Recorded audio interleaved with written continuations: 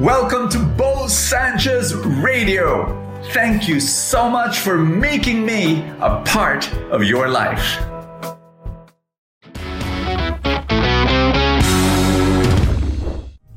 Stop over spiritualizing. There, I've said it. It is a common problem among many religious people, but we need to address it.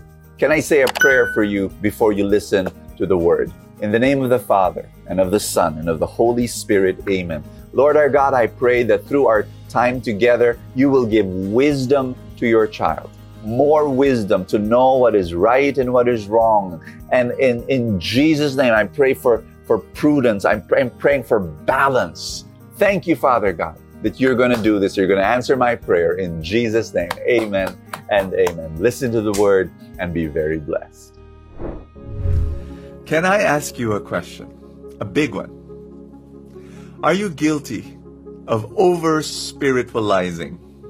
If the answer is yes, then you would have discovered the reason why you are not moving forward in your life the way you want to move forward. Why some of your dreams are not yet being fulfilled.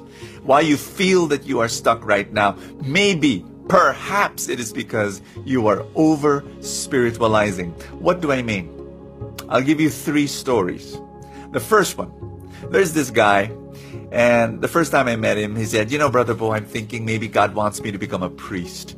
And so he said he's discerning, he's waiting for some signs, he's listening to the Lord. And every time I would meet him, he would say that, I'm waiting for God's will. I really want to know what God wants. On the 11th year, after talking to him for the very first time, after 11 years, I noticed that he would still have that same language, the same vocabulary. I'm waiting on the Lord, I'm waiting. And I said, will you please stop that and just dive in? Try. Go into a seminary. There's search-ins, there's trial periods. I don't know what you call them, but you do it. How will you know unless you try? And what do I mean? I'm talking about being practical. He was trying to hear the audible voice of God in his heart. He just wanted, God through some dramatic signs, when in fact, he just has to go do it. That's what I mean by being over-spiritual. I'm going to give you a second example. I was talking to this girl, and she was discerning whether this guy was the man for her life or not. Now, this guy was really courting her and wooing her and all that, and this guy was really into her. And she was saying, I don't know yet if he's the one. Lord, give me a sign. She asked for a sign that this guy would give her a red rose. On that night, the guy came with a pink rose. And so she was so confused. She went up to me and she said, Brother Bo, what does this mean? What is God telling me? I asked for a red rose, and my suitor gave me a pink rose. You know what? That's the problem in asking for signs. You can impute your own meaning to that sign. So she said, maybe I should just wait because it's pink, not red. I said, I have no idea. But here's the thing. Instead of waiting and asking for signs, why don't you look for natural signs, whether that guy is for you or not? And she said, what do I mean? What do you mean, Bo? And I said, natural signs.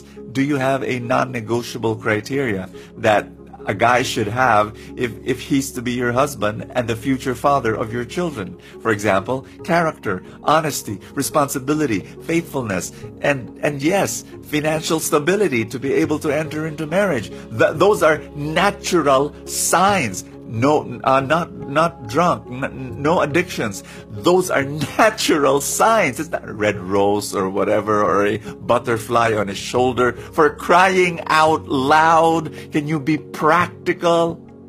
I'll give you a third and final example. My third example is this man who was asking me, Brother Bo, I want to start a business, and I'm still, waiting for God to tell me, because I want to really start the business that God wants for me. And so that when I do it, I know it's going to be successful because it came from God. And I was saying, oh no. And so I told him the story. I said, I got into business and my first business failed.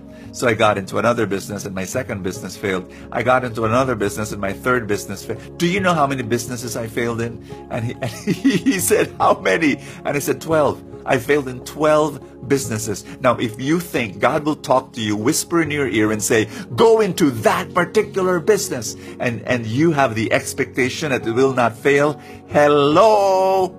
I'm a preacher. I'm a missionary. I've been a missionary for the past 30 years plus. And I failed 12 times. You see, we over-spiritualize. We think that, God's going to guide and lead us. And if He does guide and lead us, we will not fail.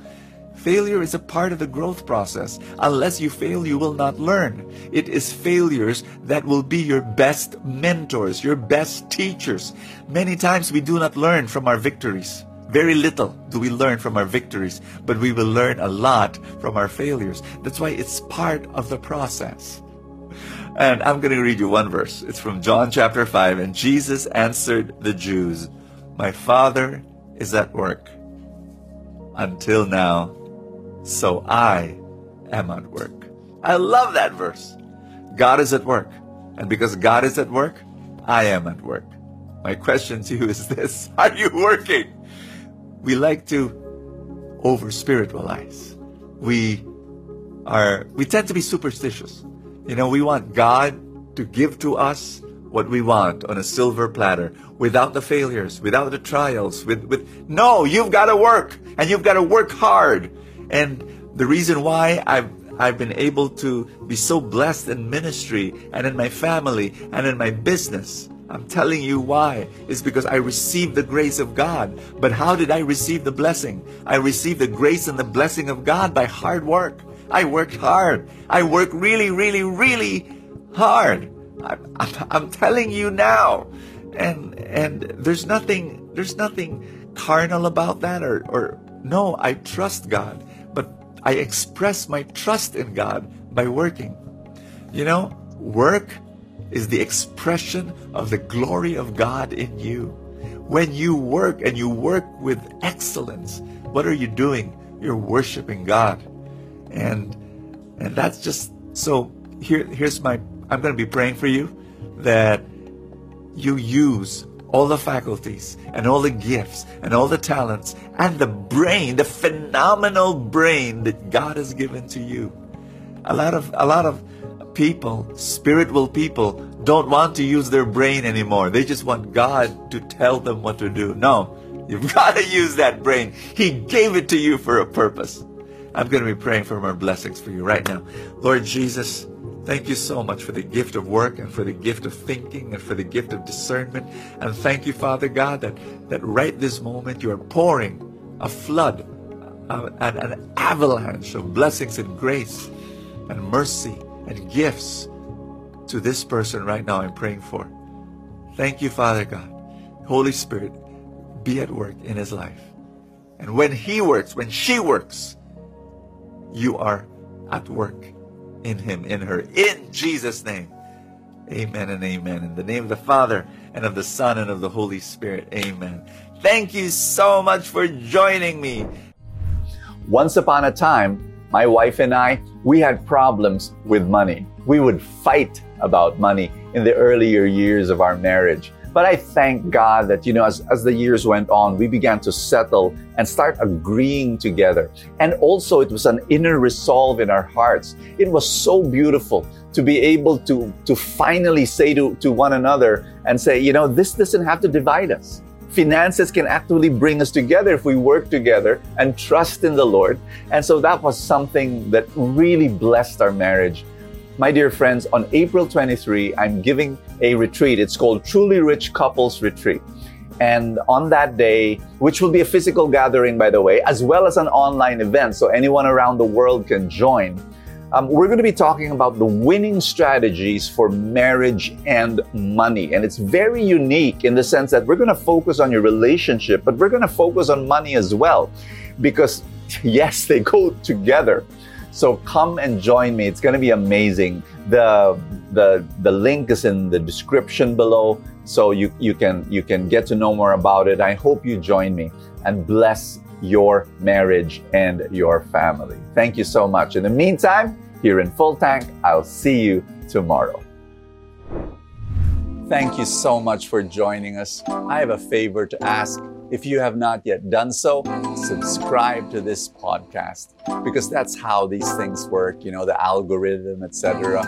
Somewhere, somehow, it gets up into the ranking, and then people will get to know more about it, and people will listen, and then people will be blessed, and then the blessings will ripple, and more people will experience God's love. Thank you again for all your support, and I will see you next time.